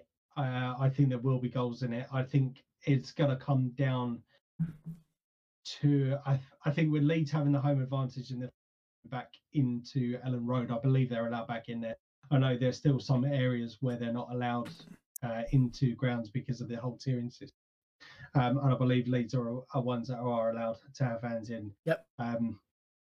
They were playing away this weekend to Chelsea. Yes. Were they away? Yeah, were away. Is it Stamford Bridge? Leeds were away. So I think it's going to be a big boost for Leeds. I'm going to put them as... Yeah, didn't take that into consideration. It's the first game in the Premier League for 16 years, isn't it, for Leeds fans? Yes. So I do think there will be goals because, as you quite rightly said, you both can be very offensive, or you have both been very offensive, but you also have been very fragile. But I'm going to give Leeds the slight advantage of this. I'm going to go for 3-2 to Leeds. Fair play, fair play. In fairness, if we finish 3-2 to Leeds, I would say is what it is. I'd like to get a point out of this game. Looking at the fixtures, it's going to be a hard game. So, next fixture on to my boys, Arsenal versus Burnley. So for the complete ramble on that we had for the Arsenal section, this I think is going to be a very tough game for us. It's going to be, we're at home, so potentially again with the crowd being back, it may have an advantage to that. However, on our current form, I don't fancy our chances unless there's something drastic that goes on this week. Like I said, possibly playing some Aubameyang in the game against Dundalk, get some confidence back in front of goal. Potentially we can come out and give Burnley a good game and get the fans back on side with a win. I am going to be confident-ish and stick by my boys, but I do think that we will concede a goal. I'm going to go for a 2-1 win to us. Fair enough. I think you're going to... Here's the thing. I think you're going to score a goal. And I think you're going to score a goal in the first half, but it's going to be ruled off for offside by VAR. And at that point, that's when you're going to see the turn. You're going to see that Rock coming back in. Burnley have got Nick Pope back fit. Ben Mee and Tarkowski are back fit. So they're going to start being harder to break down again. I think they're going to catch you out on a counter. Big Chris Wood header. So for me, that's 1-0 to Burnley. Okay. Big game after that, or before that actually, on the Saturday, isn't it? But it's a neutral for us both. Manchester Derby. Manchester Derby. United at home to City. Blue versus red. Go on. I'll let you take this one first. I think it's going to be, in all honesty, I think it's going to be a whitewash. I know with derbies, you do have form goes out of the window for it, but we have seen United have a pretty hit and miss season so far. They have got have they got Champions League this week? Yeah, I think they have got Champions League this week because I think they still need a point to qualify. Possibly. So I think that's not at their advantage. City are already through, so they can team. I think City, again, this coming back to the whole tier thing, I believe that Manchester is an area where we can't have people back into the crowd or into the stadium as yet. Yeah, I think you're right. So I think that doesn't play into Manchester United's favour. City have hit a bit of form. They've looked like the City of last season. United have been pretty hit and miss. So I'm going to go for a 3-1 win to City. Okay, that's almost similar to mine. City, I thought we were going to romp Fulham at the weekend. And they couldn't quite get... Was it Fulham they were playing? Was it West Brom? It was one of the lower down teams. But they couldn't quite get it going. They did win. They scored a few goals, but not as many as I anticipated them scoring. They have... It was only 2-0 or something. Yeah, they have hit a bit of form recently. They do still, however, look a little bit shaky at the back at times. So I can see them winning the first half because they are more prolific than West Ham are and going 3-0 up at half time. And then being a little bit lacklustre in the second half where Manchester United seems to come alive. I don't think they're going to have enough. I think by the point that Manchester United get to, City are going to have wised up and either sit deep or possibly get another. But I've gone for 3-2 to City, only for the fact of I think United will bring on a Fernandes and a Rashford, and that it changes the team completely. They're two quality players that seem to boost that team, but I just don't think they're going to have quite enough to topple City. But 3-2 for me. That's where we're going to go with that. Perfect. All right, so that's the prediction sorted. I just want to throw in actually just one thing before we do go on. For anyone watching on YouTube, if you don't have the time to sit down and actually watch us on the YouTube and look at our lovely faces and our fabulous kits behind us, we are available on various podcasting streams. So Anchor, Apple Podcasts, Spotify, Acast, Spotify. So where if you don't have the chance to sit down and actually watch us, you can take us away and listen to our audio friendly versions. And likewise, if you are on audio, are available on YouTube as well. Just look for the Kettle Trophy. That is where we belong. Our videos are all there. We've got various videos on there, various challenges and stuff. A lot of plans for next year as well. So make sure you are subscribed for either the podcast only version or the YouTube video version. So I just want to throw that into there. Only for business. Only for business. Sorry, I'm just trying to make my own thing up here. That wasn't clear. That wasn't. It wasn't cleared. It was just. It's foggy out, so I thought foghorn. Any other business? Right. So we've already covered quite extensively the Arsenal subject. Leading on from a former Arsenal subject, one thing I wanted to talk about, the form or the recent form of Olivier Giroud. Ooh, yes. Annoyed me a little bit. Okay. There's reasons behind that. West Ham were linked with Olivier Giroud as a January move. And where he wasn't scoring goals, I thought, hang on, I like him as a player. He's won me a lot of money in FA Cup finals. That's what I was just about to say. But no, not only that though, is he knows where the goal. He's France's second top goal scorer ever, I believe. He knows where the goal is. He might be getting on in age. He may not be as mobile, but you compare him and Haller. I would pick Giroud every day of the week. Right, he scored 4 in the Champions League. He started against Leeds and scored another. I can't see him being dropped. I think he's going to go on a run of form here. And already we've seen the likes of Inter Milan register an interest. And Barcelona have allegedly registered an interest. And I don't think we can compete, if I'm honest. And that's frustrating me a little bit. So as much as I want to see him come to West Ham in a good vein of form as well, I can't see it happening. If Chelsea let him go, it will be in the summer. If he's scoring goals, why would you let him leave? If he's not scoring goals, but he has been this close to the transfer window opening again, the big boys are going to come in for him on a cut price deal. And so it frustrates me. I like to see him scoring because I like him as a player. I don't like to see him scoring when we're trying to sign him in January. Yeah, and I think one of the frustrations for me, as you quite rightly said, he knew where the goal. I think with some of the signings that we made at the time, that he was kind of being phased out of the club. I think it was all wrong, and I quite openly said to you guys that I was a little bit gutted that he was going to go because.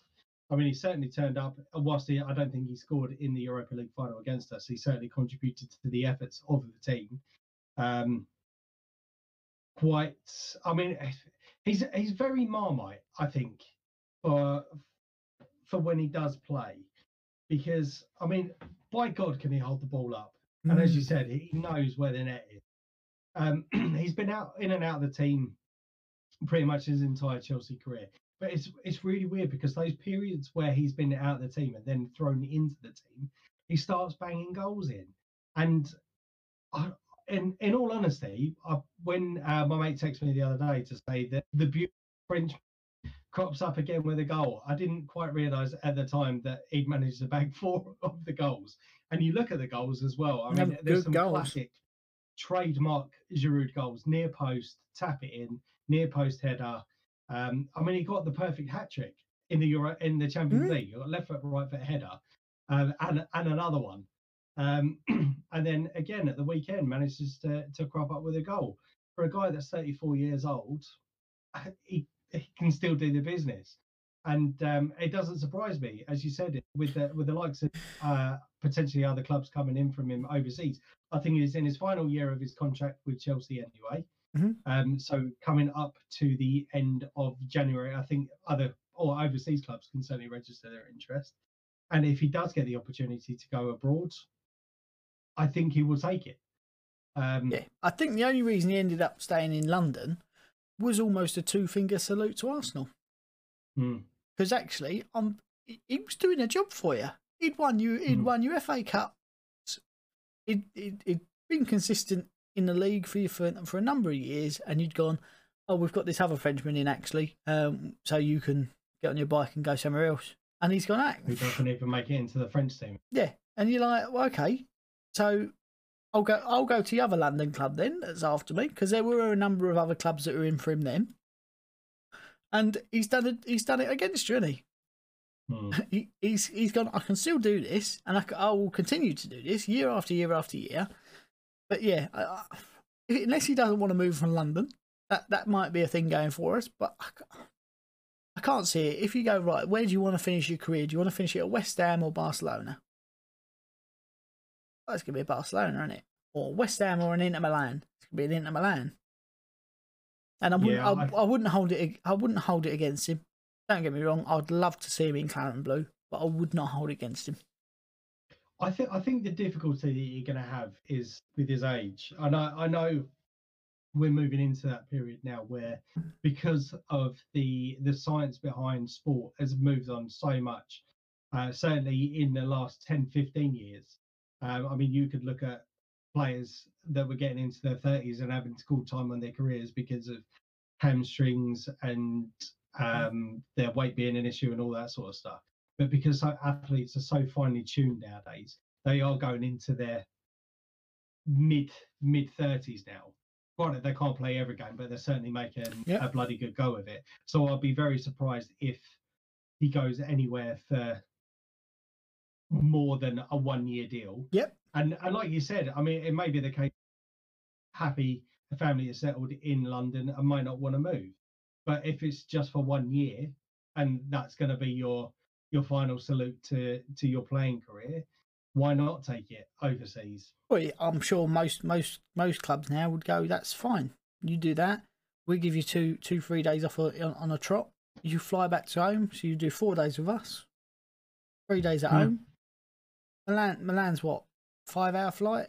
They're not strapped for cash, is it? I think it's about 3 and a bit hours. Me and the missus did it a couple of years ago. I mean, honestly, it was. I've done that commute to do 19 miles before in traffic. Like, you know, I'd much rather be flying to Milan than I would be sitting in. It was cheaper for us to get a return flight to Milan than it was to drive to Scotland and back. Yeah. So see that at that point, I would love to see him at West Ham. I've said this, and I will continue to say, I'd love to see him at West Ham, even if it is in a 1-year deal, and say, look, we don't want you to play every game. We want you to come on for the last 30 minutes. Pardon me. We want you to come to the last 30 minutes, and we want you to bang in a goal. And I think he'd go, if the money's right, I'll do just that. Thank you very much. Mm-hmm.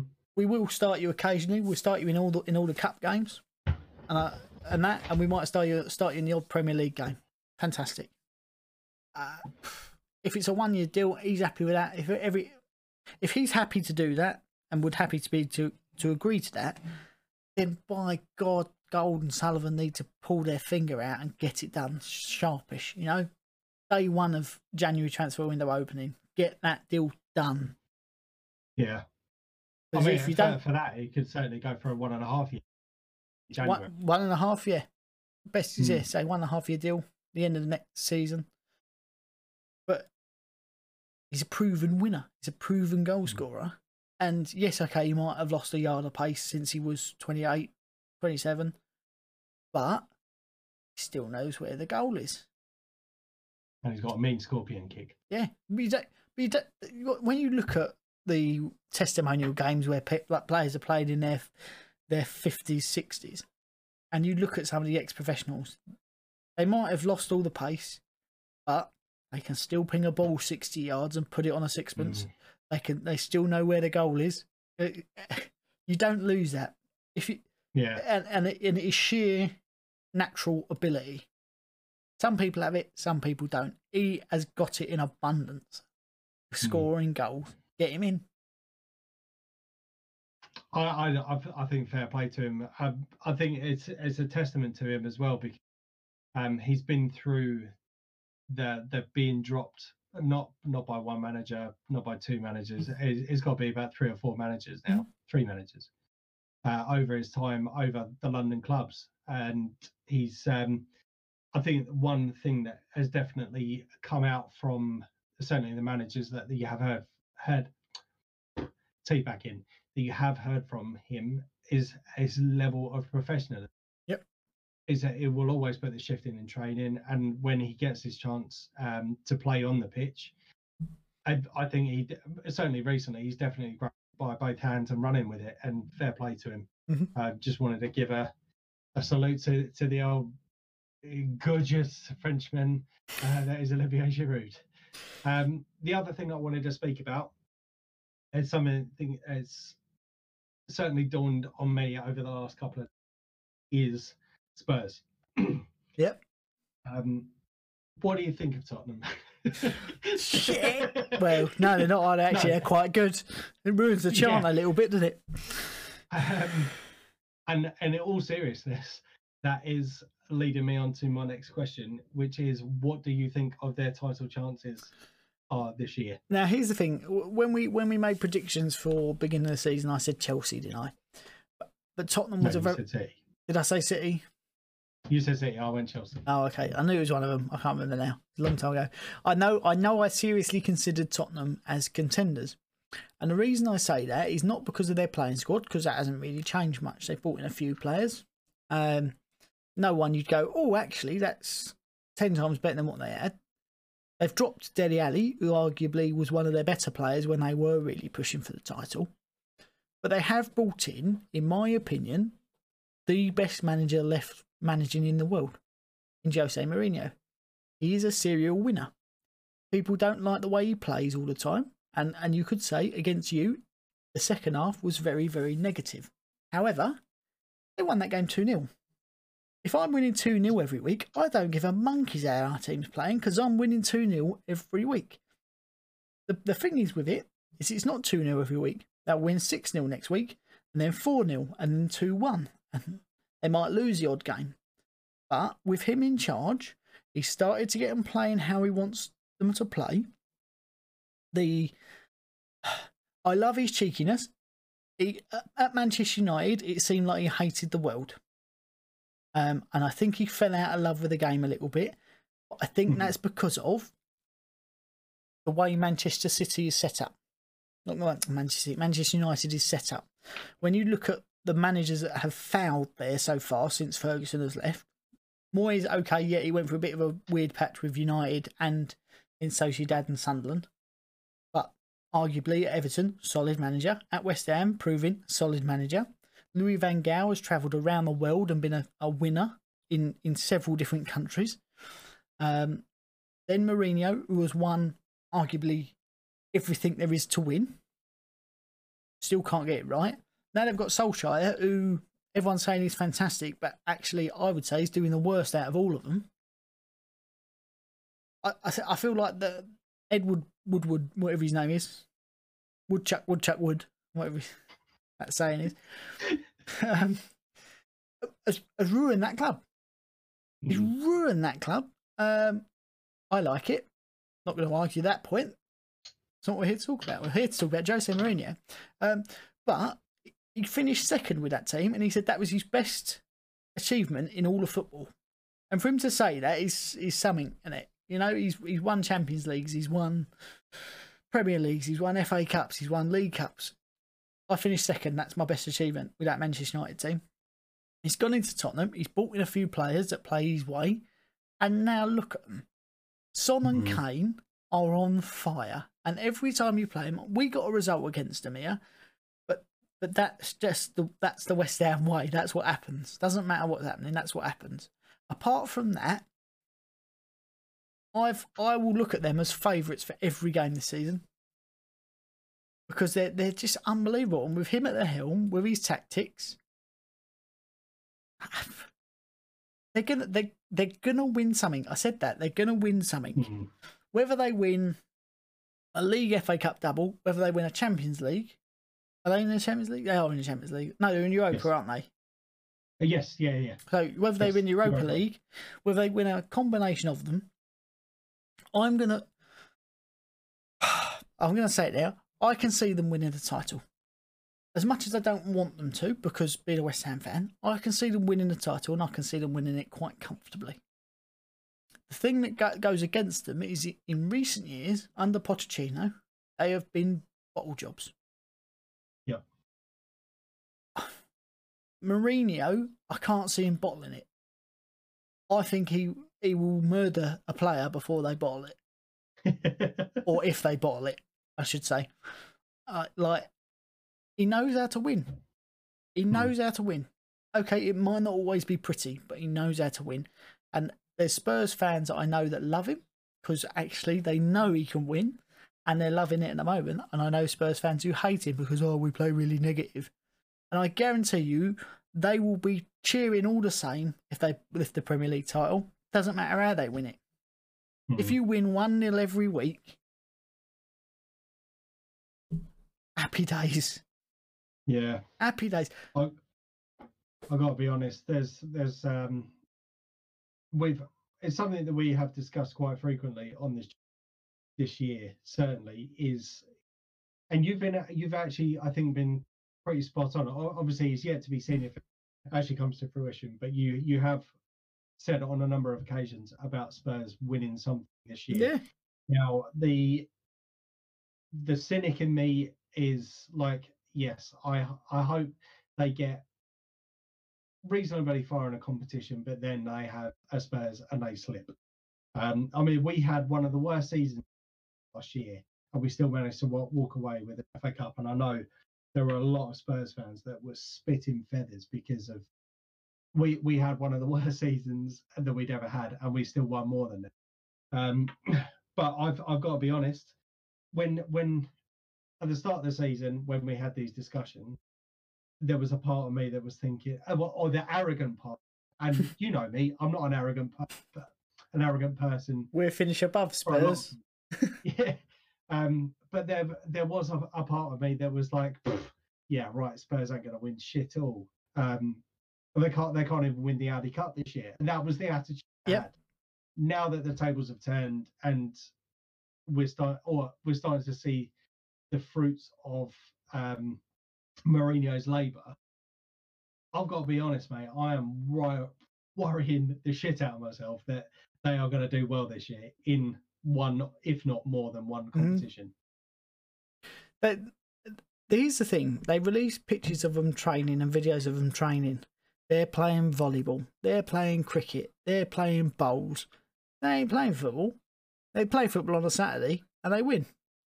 The thing that's going to, if there is a downfall to Tottenham, will be a loss of confidence, which if they keep playing as they're playing, all those players have bought into how Mourinho wants them to play. You look at an example of that, Steven Bergwijn. For Holland, very, very attacking player. And it is one you would say is creatively, what's the word for it? He's an asset to have, but he's not always one that you'd go, oh, we haven't got enough defensive players in. This is a hard game. We'll drop him because we need someone who's going to... He's tracking back like there's no tomorrow. He's quite happy to play almost a wing-back role. He's dropping a lot further. He's not getting that creative freedom that he's had previously. He's not always getting forward as much. He does get forward on the counter and whatnot when he needs to, and he's got the quality there. But a player that formerly you wouldn't have said would buy into playing that way of football has bought into it wholeheartedly. And when you get those sort of players on board, where you go, right, buy into this philosophy, and then on the counter you do as you wish, and you win games. And that's what he's doing. And he's got everyone bought into the way that he wants to play, which is a scary thought. You think when he come in, originally at Chelsea, everyone went, who's this geezer? He's won the Europa League. All right, okay, whatever. And then he won three on the bounce, didn't he? And you go, there's something about him. He is the special one. He's got that magic touch back, mate. He's happy to be. Yeah. He's happy to. And I spoke about it before. The Spurs documentary. I watched it and I actually really enjoyed it. It was really well made. But he's got.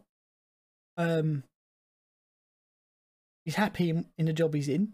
He's backed by Daniel Levy.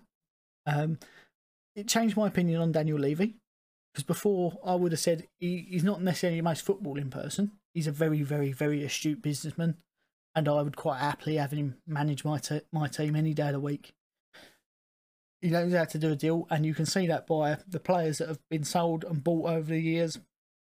They've not always got them right, but they've darn well backed that team. The stadium, I would love to go and see, and as a West Ham fan, that stadium looks the nuts. Not only because I'm a little bit of an adrenaline junkie and I want to walk on the roof, but that stadium is purpose built for football and for NFL. And they've got this part, and they're constantly building and striving, and they've increased, put back into the community at Tottenham as well, and increased the area around there. But he's a footballing person. He loves football, and I didn't really get that from him before. He's a bit of a geezer, and sometimes you think you're a bit of a numpty, aren't you?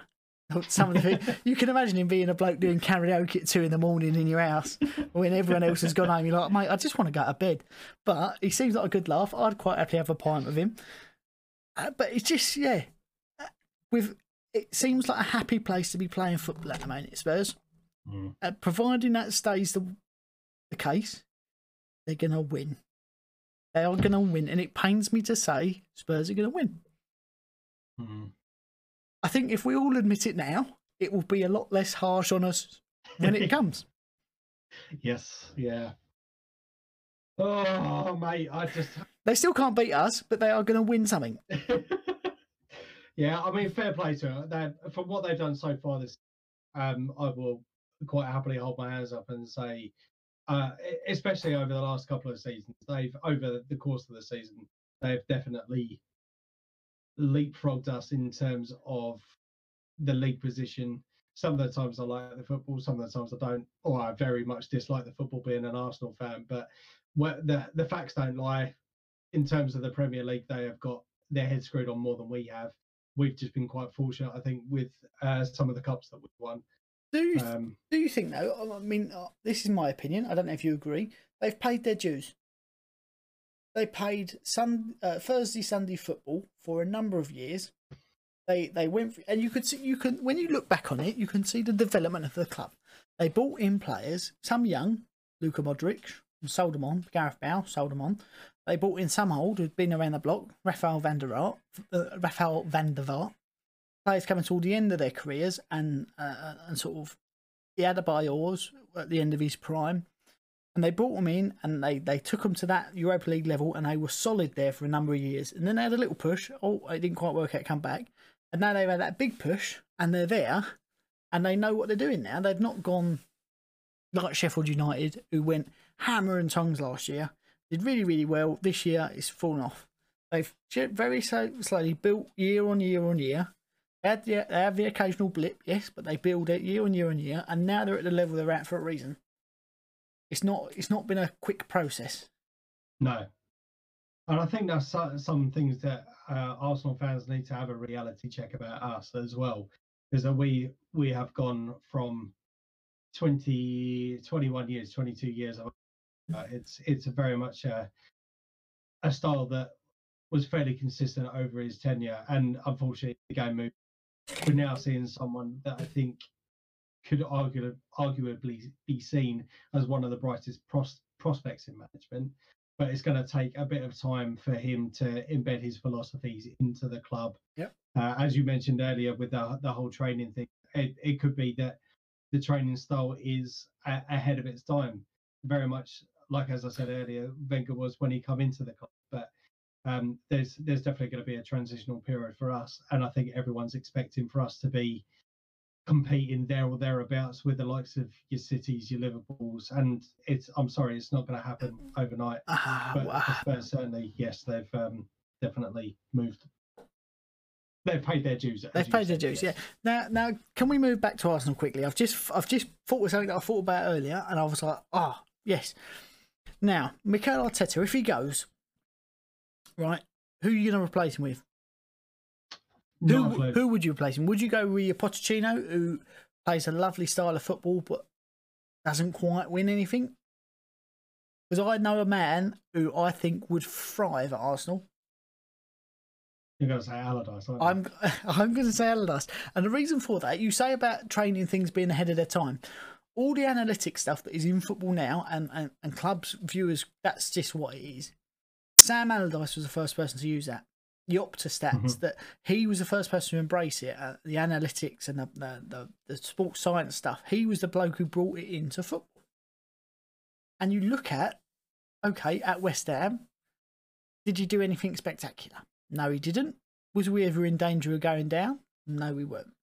Were we always solid? Yes, we was. Was it a hard game to play? Yes, it was. When you look at, like, when he did at Newcastle and at Bolton, Bolton's probably the more preferable of the two. When he had a few of those flair players, the way they played football was unbelievable. You give him a chance at a big club who's got some big players, he's gonna cause havoc. Because we were hard to beat as a West Ham team with players who should have been playing in the Championship. We were hard to beat. The likes of Liverpool, United, the Arsenals, Chelsea's found us hard to beat. You give him players that are quality and you get that same hard to beat attitude into them. Bayern Munich. What? Are they hard to beat? Yes, they are.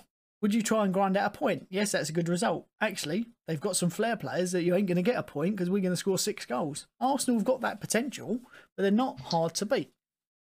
I think it would be an interesting experiment, but I can't see it's one that would ever happen. And I don't mean that disrespect, because I think over his managerial career, whilst he's not won much in terms of trophies, some of his philosophies and the way he manages players and clubs, I think, is very admirable. And I would love to see it. I would love to see it with a bigger club as to how he would do. But honestly, mate, I think if because he's not that key sign or the marquee signing as a manager, and I know for the likes of Mikel Arteta, he's not a marquee signing, but I think with the face fits his pedigree and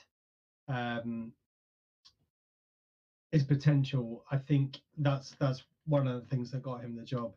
But it may be the case that we may see a shock in the weeks to come, depending on how future results go.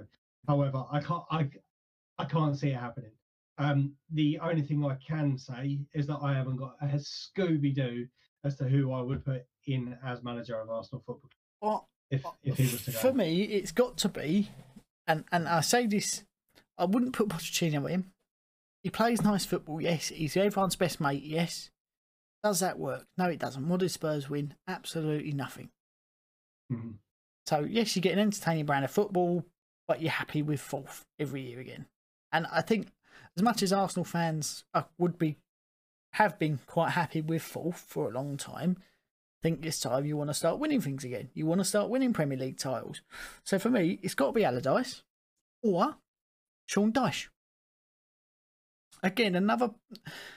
who's ever gone, oh, we've got Burnley this week, that's an easy 3 points?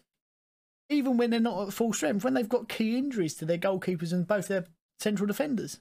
You still don't go, oh, this is... You go, hopefully we get a point here, because this could be an upset. You give Sean Dyche the keys to a Lamborghini, as in Aubameyang, Lacazette, your Martinellis of this world. Defensively, you're going to be strong. You're going to be hard to break down. You're going to be hard to beat. But going forward, who's better, Aubameyang or Chris Wood? Aubameyang, every day of the week. And I think that's where Arsenal go wrong. They go, right, Arteta, actually, fantastic coach. We know that. Pep Guardiola said he's the best coach he's ever been with, best assistant manager he's ever had. His understanding of the game is unbelievable, but he's very, very fancy, and that's all going forward. What's your problem? I mean, you've been stronger than you have in previous years, but going backwards, conceding goals. If you start at the back and go forward, we know you can score goals. You've got the Golden Boot winner for the last couple of years. Well, he's certainly been in. His name's been in the hat. You've got Mesut Ozil. Can get more assists than anyone's ever dreamt of in one season.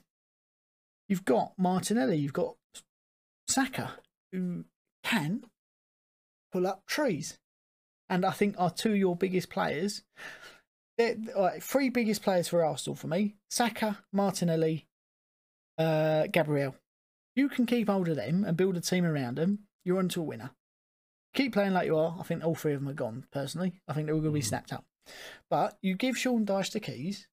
You say to him, but let's be solid. Let's be hard to beat. And every week people dread going to Arsenal.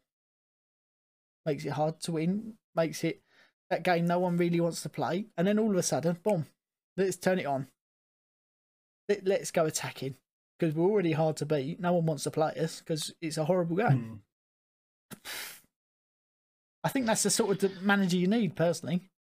Yeah. I've got a feeling that Arteta is going to be the best coach never to be a good manager. He's going to be the best assistant manager ever, but he's never going to be the best manager. I think he's going to be given until the end of the year regardless. Yeah. Depending on what happens at the end of the season, depending on where we finish, I think it's going to be. I think you finished 17th and win the Europa League. It's a good season, is it not?